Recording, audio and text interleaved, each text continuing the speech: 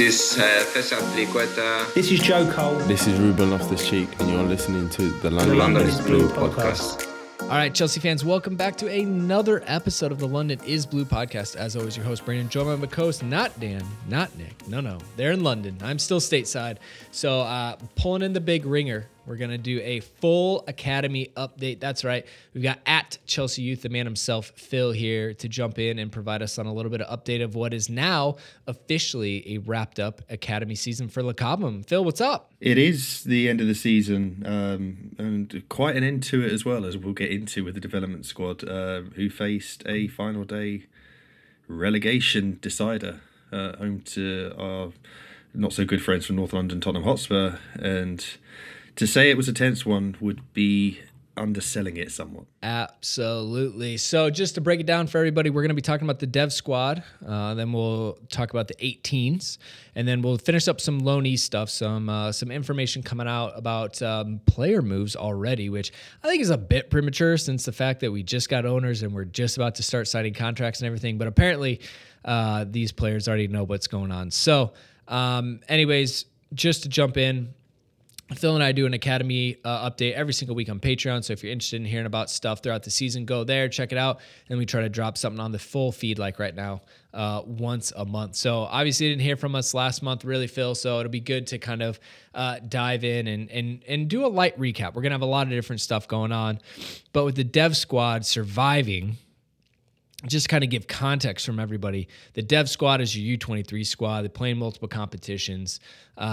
Chelsea tend to have a younger squad, I think you would say, and it just did not go well for the team this season. A lot more bumps and bruises than kind of successes and victories for the group, and it found them in a relegation battle. They went all the way down to the final day of the season, and we had to play Tottenham at home, which was in front of a lot of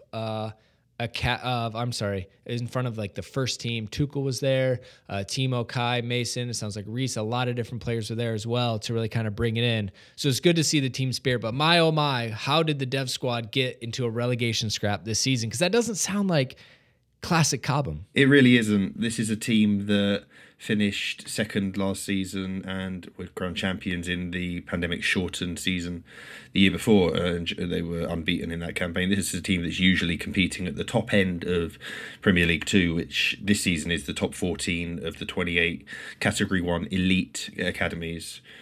And instead, they found themselves toiling at the bottom end. The first half of the season wasn't particularly bad. There was just inconsistencies and failing to turn enough draws into wins. But post-Christmas, the luck continued to elude them. The performances started struggling, and they found themselves at the wrong end of the table. And with 6 games to go, very much in a relegation battle, and 5 of those 6 were away from home. So we're talking having to go to Manchester United, to Liverpool, to Everton, to Blackburn, and to Brighton in succession, fighting for your lives, and then hoping beyond hope that results went your way elsewhere. They did to a degree.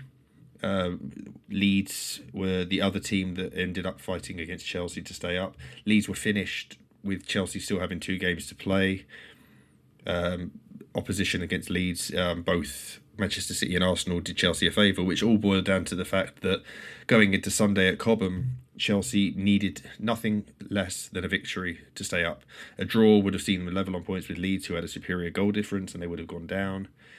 And so it really was all on this, and the match was moved from the Friday to the Sunday because of last week's Under-18 Premier League Cup win, trying to make sure that player availability was sufficient. They couldn't do it on the Saturday because the first team played, and we'll get into why that overlaps in a moment.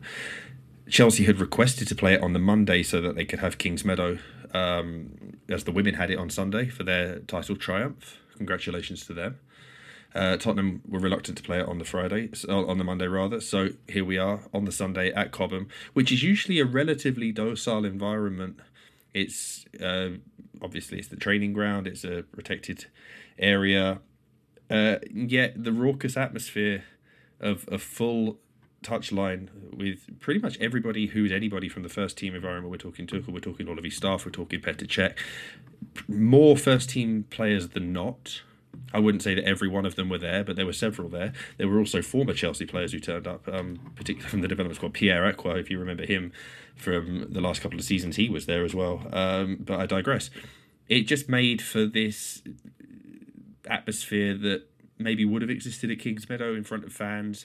The players needed that lift. And did they ever need the lift after the longer... We spoke last week about the need for an early goal in this match. We didn't get an early goal. We got to half-time at 0-0. It gets tense. It gets nervous. Tottenham take the lead. And then suddenly you're looking at your shoes thinking, oh, we need two now. This is going to be a really, really unsure finish. And then, lo and behold, goals in the 82nd and 88th minute turned it around. Andy Myers made 3 subs in the second half. He brought on Dion Rankin, he brought on Joe Hagan, he brought on Lewis Hall, and the 3 of them turned things on its head. We had Lewis Hall with the assist for Dion Rankin, first of all, and then a big role in the winner, driving forward on the counter-attack, handing over to Mason Burstow, who was making his debut for the club, and Haig bundled in the winner. Absolute scenes. You can look at the video highlights that Chelsea have shared and pick out your favourite reaction, from Tuchel to Chilwell to Mount to Rankin himself to anyone on the touchline.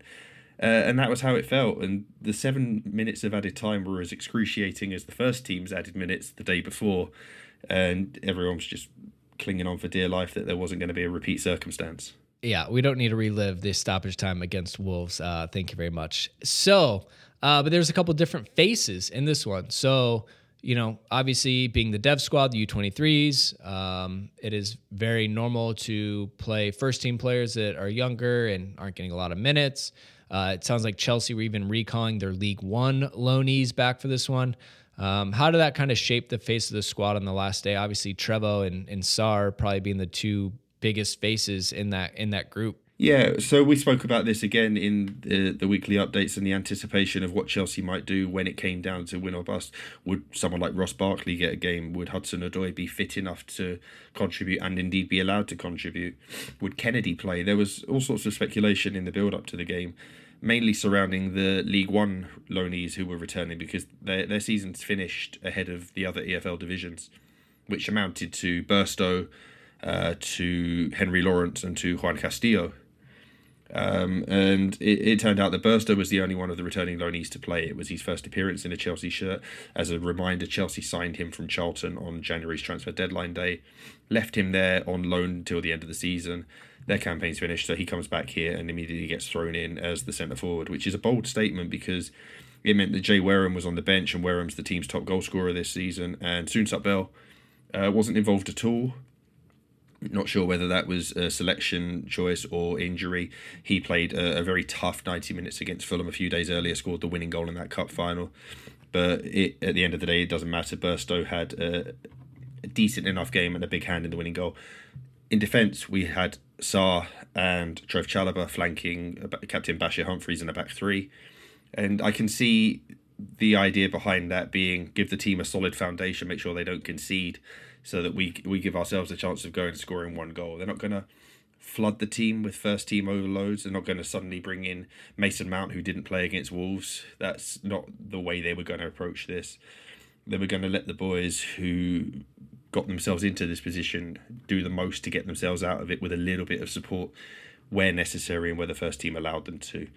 And both Trev and Sarr did themselves justice. They didn't play outstanding. They didn't do anything particularly wrong. During the second half, you'd see Sarr take a little bit more of a reserved role, whereas Trev would then sort of become a little bit more buccaneering. As soon as they went 1-0 down, he swapped into central midfield. And the longer the game went on, he didn't really have a position. It was whatever you needed him to do. Because this is a player who's got not just first-team quality, but Champions League first-team quality. He was part of a team that kept a clean sheet and absolutely dominated Juventus earlier in the season. He holds an unbeaten record when he started for the first team this season. So there's a quality difference anyway. But when you needed him to sprint back and to cover, he would. When you needed him to step into midfield, he would. When you needed him to be the overlapping centre-back, he would. And just having that sort of safety valve allowed everyone else to take a few more risks at a time where you absolutely had to take more risk. You would push players forward, and then see what Tottenham would do in response, knowing that you wouldn't leave Trev back as the last man, but his ability to eat up ground and to play to a high level of stamina in the 85th, 87th, 90th minutes when other players around him might not be at that physical capacity. They haven't reached that stage of their development yet, was probably the most useful thing that Chelsea got out of it. Look, big presence, and they needed it in that big game. Like I said, there's just so much pressure coming down to it. It was the least Cobham type scenario that we'd ever really been experienced to. So, they still, I think, relied on most of the traditional players, but to bring in 3 names on the final day is like, it also teaches the guys like, look, you got to win at all costs, right? At some point, things matter, and this group has gotten us to a situation. We got to figure it out, and they did. I mean, again, the fight and the character and the resilience was still there, which is what we know from this team. They just kept conceding stupid early goals, and then they would have this big comeback in the second half or afterwards, and they just needed to get that cleaned up. So it'll be interesting when we dive into like the full postmortem of the season. But yeah, wild scenes for this dev squad and kind of like how everything shaped up. So we'll get more into it, I guess. Last time, or at least last chance real quick, just to touch on the fact that Tuchel was there, Czech, assistants, a lot of the first team players. I'm sure part of it was out of convenience that the guys were there probably doing recovery or, probably getting massages and talking to the trainers about recovery and icing and things like that. But I mean, the fact that they still were there, it's, I don't know, Phil, it always seems like a cheap talking point or like an easy way for people to talk about whether or not they like a manager or not is whether or not they go to youth matches. I feel like, yeah, it's a touchstone comment for any manager, especially when we've had Jody Morris talk before about how there was an under-19 Champions League game going on. The manager's in his office 50 yards away and isn't interested in coming. It's very easy to criticise not doing it. It's very easy to praise doing it. Tuchel spoke in his press conference earlier today, which is Tuesday as we're recording, that they weren't meant to be in training on Sunday. But after Wolves, they felt that it was better to be together as a collective, not out of punishment, not out of criticism. They didn't have a video nasty. They just came in and they discussed where things had gone wrong. Everyone had the chance to air their viewpoint. A very, very light day. The players who had played did very little. The players who hadn't played did a slight recovery session to keep their physical condition up, and then their work was done. And it was a lovely, warm, sunny Sunday afternoon at Cobham. The players were encouraged, I imagine, to lend their support to the academy. Some of them had their family with them, and it was good to see that show of solidarity for the academy, whether it was genuine or not in each individual case. I will certainly not take it as anything other than genuine. It wasn't performative. It wasn't done knowing that there was going to be cameras there or anything other like that. I think there was just a general interest in supporting the other side of the club. As Tuchel said, they are supportive, they are humble, they are warm, they are friendly when they can be. Whether it means very much that they turn up and watch, I tend not to think so. I think it's the low bar. You'd expect to see some interest from the first team side. It doesn't have to be from the manager. It could be from a member of the coaching staff. It needs to be integrated alongside regular dialogue, regular shows of interest in bringing players over to train, and then more importantly and most importantly, giving them first team opportunities. I've been making friends on Twitter again today by suggesting that at a time where Chelsea have faced the busiest schedule they could possibly face this season on the back of a very busy last season, if you're playing a game on average every 3.5 to 4 days, and you have the likes of Harvey Vale, Jude Soon-Sut-Bell, Lewis Hall, and Xavier Simons, who all made their first team debuts either side of Christmas. And they did so against, Hall played against a National League team, a fifth tier team.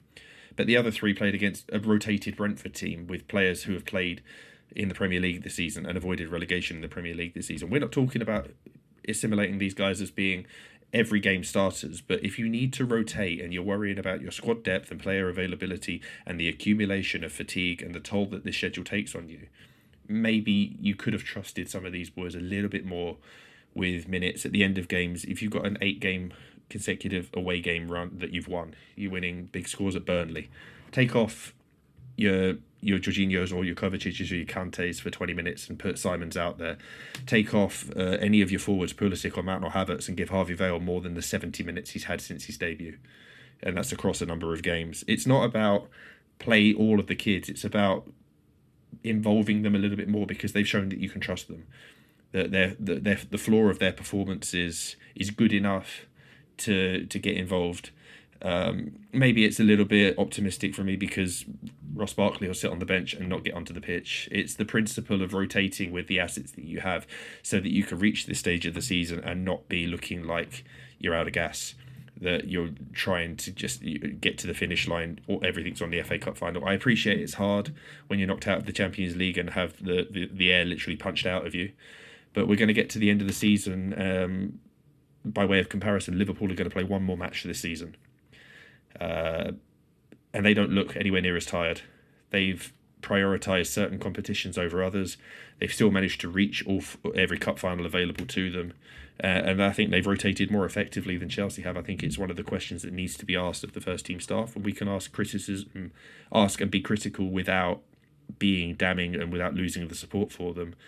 But from my perspective, at least, and I understand that I'm biased towards the academy, but there are assets there that you can use to your benefit to make sure that when the stakes are at the highest, you have the fittest and freshest senior players available to you. All right. Well, more to come, obviously, with the Dev Squad. We're going to take a quick break, though. When we get back from a word from our sponsor, we're going to jump into the 18s, like I said, and a little bit of Lone Army chit-chat before. So thank you to the sponsors for financially supporting the show. We'll be right back. All right, our next partner has a product that I use literally every day. I started taking AG1 because, well, it's hard to get a lot of micronutrients in. You know, we're all focused on our macros with protein, carbs, and fat. And now we got to add the micronutrients from fruits and vegetables. It's just hard to eat that many servings a day. So I started doing it just to make my life a lot more efficient. I'm getting better gut health and a more durable, resistant immune system. So what is this stuff? Well, with one delicious scoop of AG1, you're absorbing 75 high-quality vitamins, minerals, whole food, sourced superfoods, probiotics, and adaptogens to help you start your day right.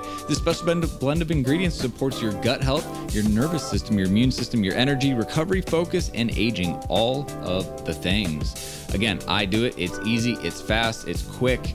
I throw up my shaker usually on my way home from work, drink it. It goes down quickly. And like I said, you get 6 servings of vegetables a day very easily. But hey, don't listen to me. Athletic Greens has over 7,000 5-star reviews. It's recommended by professional athletes and it's trusted by leading health experts such as Tim Ferriss and Michael Gervais. So right now it's time to reclaim your health and arm your immune system with convenient daily nutrition. It's just 1 scoop in a cup of water every day. That's it. No need for a million different pills, supplements to look out for your gut health.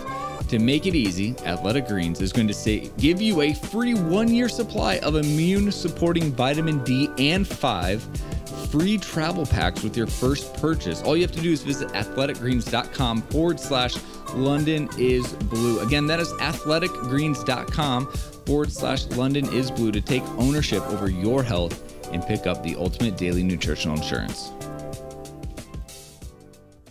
All right, so obviously a lot of drama with the Dev Squad.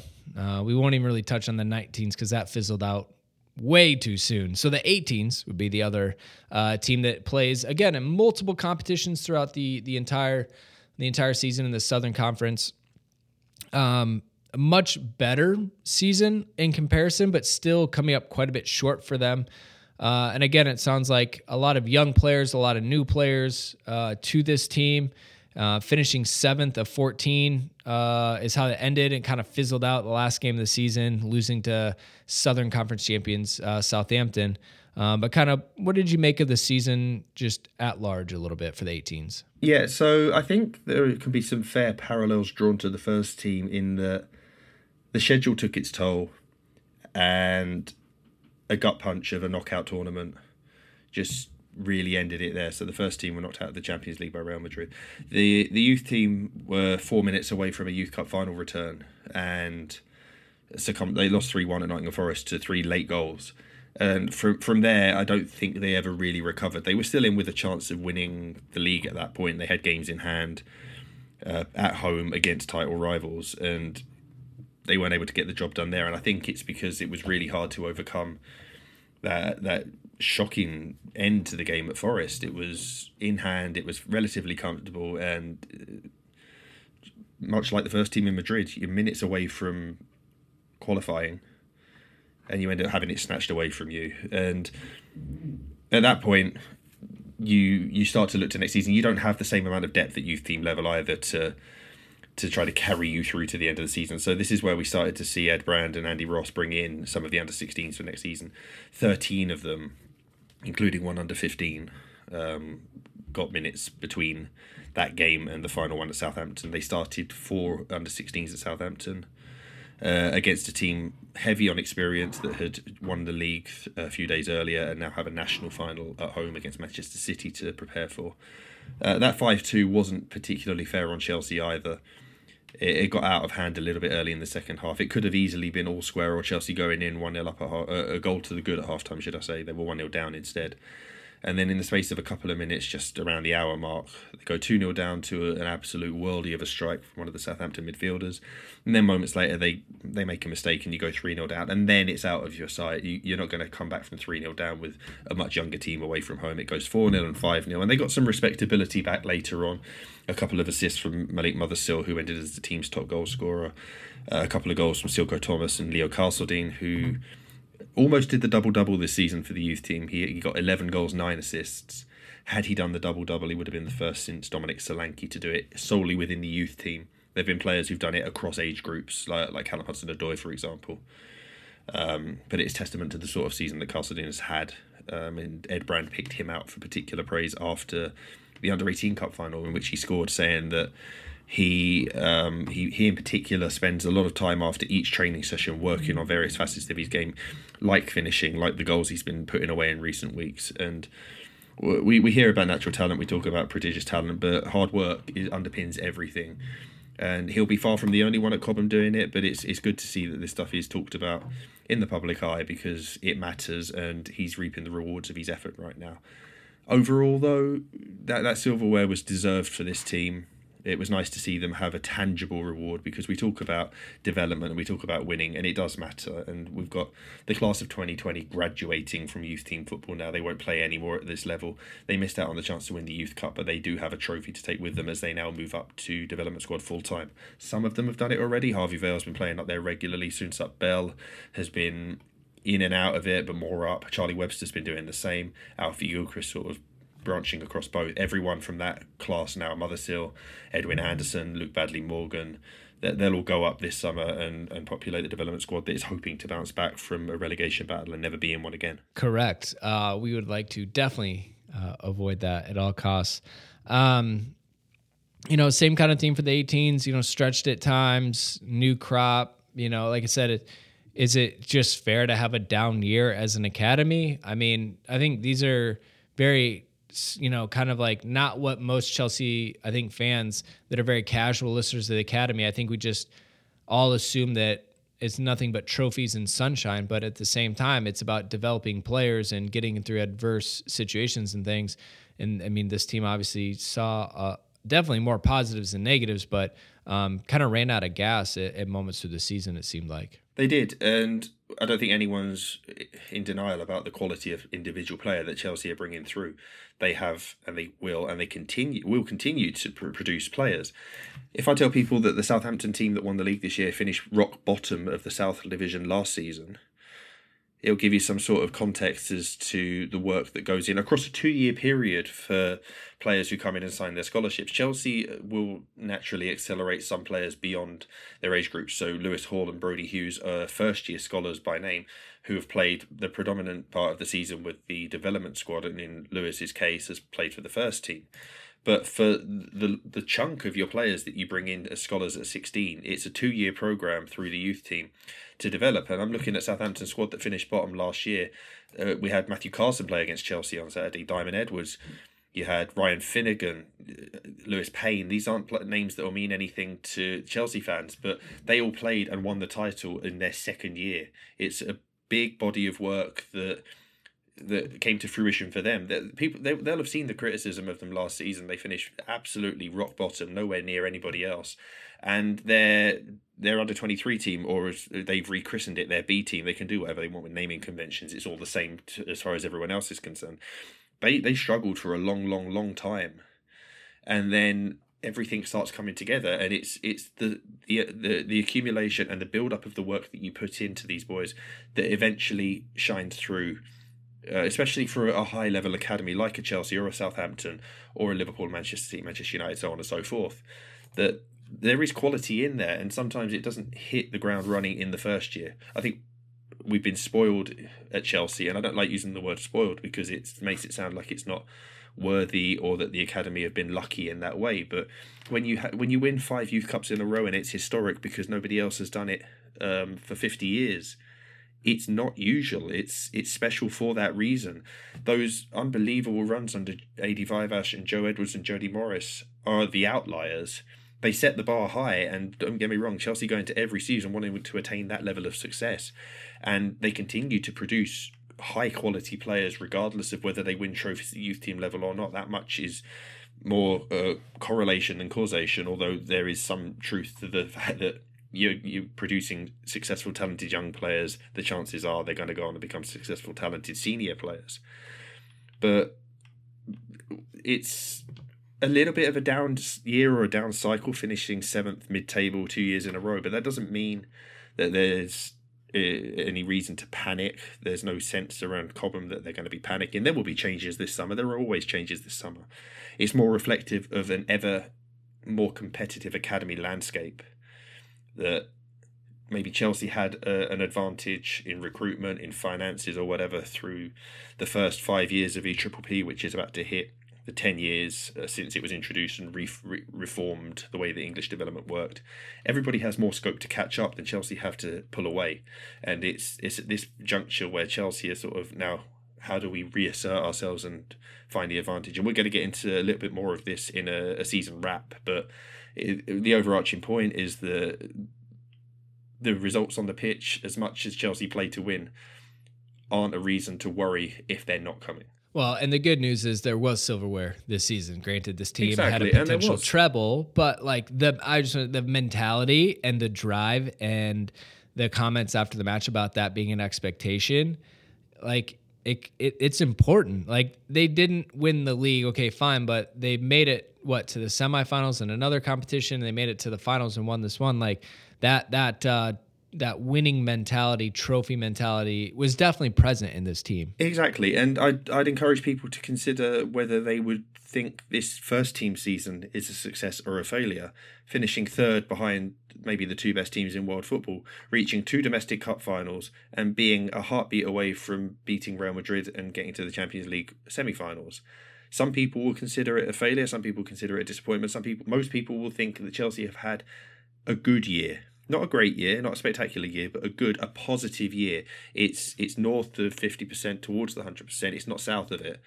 And the first team and youth under 18 seasons kind of mirror themselves in that way, that it's not what we wanted it to be, but it's not been a failure of epic proportion. Certainly not. Yeah, no, absolutely.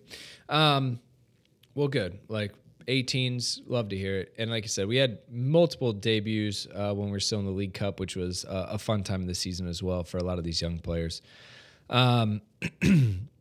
Excuse me. So we can touch on some loanee stuff because we have a lot of championship playoff players. We've got some seasons that come to the end, some updates. So the first one we can start with is obviously a lot of people have had their eyes on Levi Colwill. I think understandably so. I think that, Naz wrote his big piece. I think, wasn't he on the Next Gen top 50 list? Yeah, I think he was. I think he might have been Chelsea's only player in there. And given some of the names that went in there, I think that was probably unfair on some others at Chelsea, but that's the nature of these lists. They are controversial subjects, and it's not really worth. It's why I've never done lists, for example. I think as soon as you start ranking players, it becomes a controversial subject and hard to justify. It becomes arbitrary. But yes, it's more reflective that he's held in high regard by plenty of people in the game, and he's showing why. Yeah. So him, he was there all season, and then obviously Tino Andrin joining. Midway, he was in Russia, injury. Didn't really work. Manager left. But they made it to the semifinals in the championship playoffs, which, I mean, is all intents and purposes quite good. Yeah, it is. So Huddersfield have had a really unexpected year, and they'll be the first to admit it, or their fans certainly will. And they've made the playoffs, and they were in contention to go up automatically in the championship. Fulham and Bournemouth ultimately prevailed. And it means that you've now got Huddersfield against Luton and Sheffield United against Nottingham Forest in the playoffs, and one of those teams will be in the Premier League next year. Colwill has been a foundation part for Huddersfield. He hasn't been an every game player because he's had some struggles with injuries, which may be to be expected in the first year in a full-on professional men's league. Andrew enjoyed in January knowing that he was recovering from the broken foot he picked up in Moscow, and he hasn't been able to play maybe as much as everyone would have hoped. And Carlos Corberán was talking about this last week, that he's still looking at him as maybe something of an impact sub. But the sort of impact he can make was demonstrated away to Coventry recently. He came on and was awarded man of the match. He won a penalty, scored his first goal for the club for the penalty spot, and basically just took over the match. And we talked about this a little bit in the past. If he can be a match winner for them in the playoffs, and the playoffs provide a ridiculous amount of unpredictable drama, so everything is possible, then he'll be an asset, and we know he's an asset, but he could potentially take them to the Premier League, which would be a hell of a story and a fine way to end a season that will have been frustrating in several regards. But he's one of 4 players at Huddersfield with a Chelsea connection. We've got Levi as well, and then 2 former Chelsea Academy boys. Jamal Blackman is the backup goalkeeper there, and John Russell is a little bit of a folk hero up at town. He joined their B team after leaving Chelsea last year, and sort of broke in mid-season, maybe a bit before that, and he's just made certain parts of the team his own. He's a huge human being, and it doesn't always look, he's got that sort of effortless movement that Ruben Loftus-Cheek has got, where it sometimes looks as he's being a little bit lazy, but he's not. He's just, he finds it's an elegant movement, and things can come so easily to him that then you want to challenge and find ways for him to make an impact, and he's been doing that for Huddersfield. So everywhere you look up there is a bit of a Chelsea influence, and if you want to adopt a team for the playoffs, then they're as good as any, because we've got legitimate first team potential in there and a bit of an academy connection, and who knows what's going to happen. But it's good to see them there. And then in the League One playoffs, Jamie Cumming was in goal for Milton Keynes. The League One schedule is well ahead of everybody else for reasons we won't get into. Jamie spent the first half of the season with Gillingham, who ended up getting relegated, and when Milton Keynes lost their goalie in January to Swansea, they moved very quickly to get Jamie, who they had been looking at in the same division and had a plenty of background knowledge on, knowing that he would fit their system perfectly. He went in there and was maybe an improvement on their old goalkeeper, with no disrespect to him. They fell short at the end. They lost the first leg of their playoff to Wycombe 2-0, and they won 1-0 in the second, losing on aggregate. Somehow they only scored 1 in that match. So Jamie's season is over, and it'll be interesting to see how Chelsea manage this goalkeeping situation next year, because there's talk that Kepa may be available or to move on this summer. Mendy is entrenched first choice, but then what do you do with the backups? Bettinelli is the perfect backup, whether it's second or third choice, because he's homegrown, he's happy to serve in that role, he's clearly a positive influence on the training ground and in the goalkeeper's room. But then what you do with the succession of players behind them is important, because you've got Nathan Baxter coming off a full season at Hull where he did very well, and you've got Jamie, who's a division behind him, but roughly at the same step of their career by equivalent age. You've got Carlo Ziger's been out on loan. You've had Ethan Wadey out on loan. And then you've got the development squad boys, Lucas Bergstrom, Ted Sharman-Lowe, all coming up. And I don't think any of them need to be used as a third choice goalie when you want them to continue playing, continue their development. But certainly Jamie will be looking to play championship football next season, and he'll be vindicated in doing so, because he was one of the best stoppers in League One this year. Good old goalkeeper talk, Phil. Gotta love it, you know. Yeah, you know, look, you got the 2 guys split time in the dev squad. You've got, like I said, 3 or 4 goalkeepers on loan. To your point, sounds like Kepa might be opening up a spot. Bettinelli's probably in no hurry to go anywhere. He kind of knows where he's at in his career. So from there, we just kind of have to shake out and see. And I love that these guys are getting time. They're getting meaningful minutes. They're not going to want that to stop to go back to the bench. I mean, Cumming was definitely a third spot for a couple of seasons, was probably enjoyed hanging around the first team, but there's nothing better than playing week in, week out as a goalkeeper. So I fully expect them to refuse to come back to Chelsea until anything concrete is coming their way. And they've got nothing but time as well on their side, as we've seen from goalkeepers. But then lastly, Ian Maatsen. He had a great season with Coventry, named their Young Player of the Year. All of a sudden, a little bit of a fallout with Alonso, allegedly, with Tuchel. A little bust up in the dressing room at halftime at Wolves. Quote, will never play again under Tuchel, end quote, which is all just a bunch of headline writing, if we're being honest. So again, Ian Maatsen spent his time. Dujon Sterling on the right. You've got two young wing-back-esque players, outside back players coming up after a season, in the Championship? Yeah, Sterling was at Blackpool, Maatsen was at Coventry. And it's an interesting discussion because even before the Alonso controversy, or non-controversy, as Chelsea would like you to believe, there was talk that Barcelona were interested in signing him, and it might be at the right time of his career to seek another challenge. The not so elephant in the room is that Ben Chilwell is currently recovering from an ACL injury. We don't know exactly when he'll be back. You can project that he might be back for the start of the season, but it depends how much preseason he has, for example. And that informs your decision-making at wing-back. Obviously, Chelsea have Emerson potentially returning from loan. They brought back Kennedy and didn't use him. But Maatsen's obviously the young left back who's trending upwards, and talk today that he may be off on loan next year to Dortmund is interesting from the point of view that if you think that he's good enough to play for Dortmund, is he therefore good enough to serve in a rotational capacity at Chelsea? Everyone will have their own opinions on that. The good and impressive thing with Maatsen is that he can play in a large number of roles and has done at Coventry in many different ways. He and at international level as well for a long time. You can play him in central midfield, and not only can you play him in central midfield, but if you want to use your wing backs in inverted ways, as Tuchel has done at various points with Chilwell and James, having somebody who is technically proficient and comfortable enough to come inside into central areas and not be like a deer in headlights is advantageous.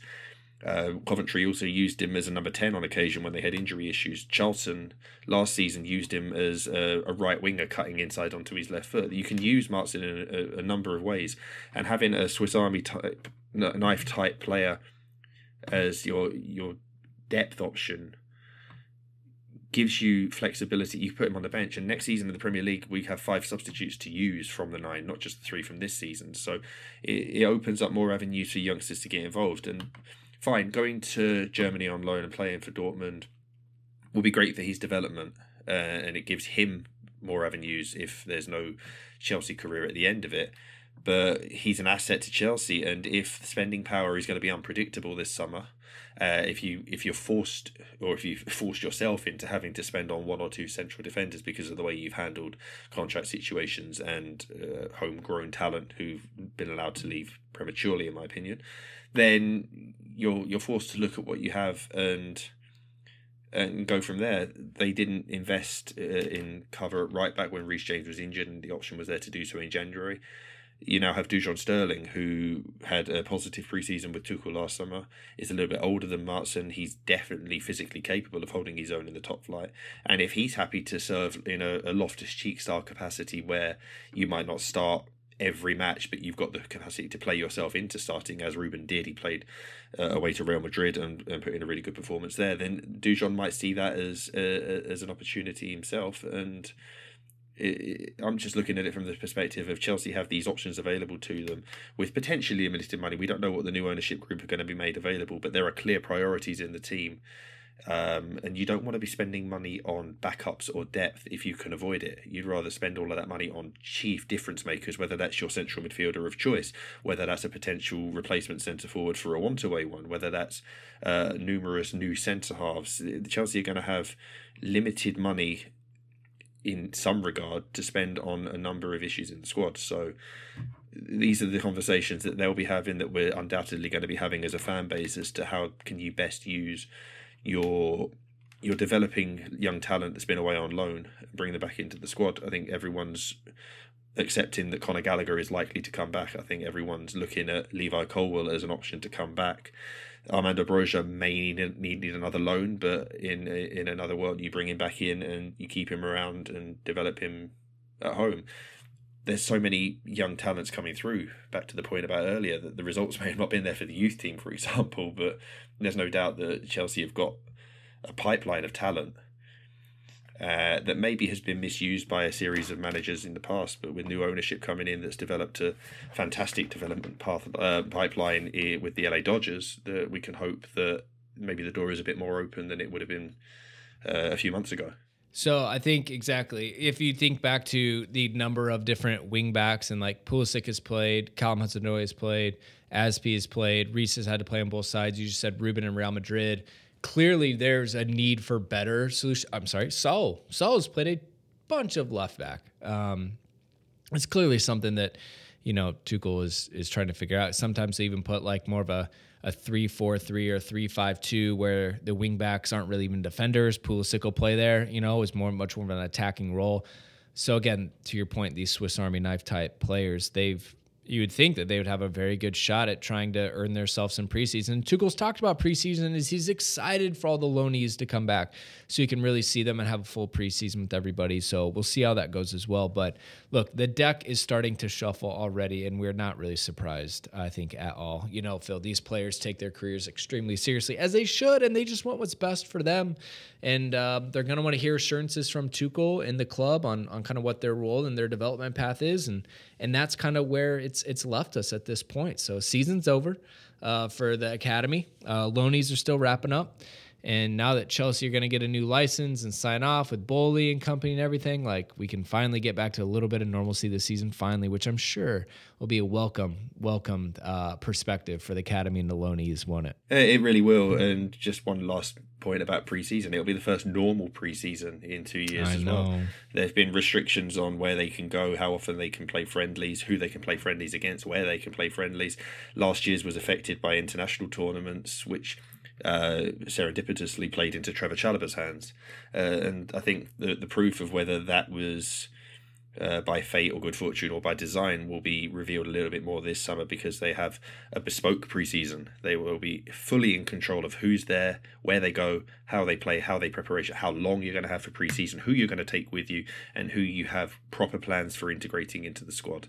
And that's certainly an exciting note to finish the season with and look towards next season after a well-deserved break. Yeah, absolutely. All right, well, thanks so much as always, Phil. Look, if you're not following the encyclopedia brain of Phil, it's at Chelsea Youth on Twitter. Dude knows everything about Le Cobham. We're going to be doing more, like I said, a deep dive postmortem in each of the teams and kind of the backroom staff. And like, as any changes and shakeups happen with the ownership group and things, like Phil will be here on ready to cover everything that happens. So again, Phil, thank you so much for your time and all of your knowledge. It is always a pleasure. Good. If you want more, find us on Patreon. We're there every single week. So until next time, Chelsea fans, you know what to do. Keep the blue flag flying high.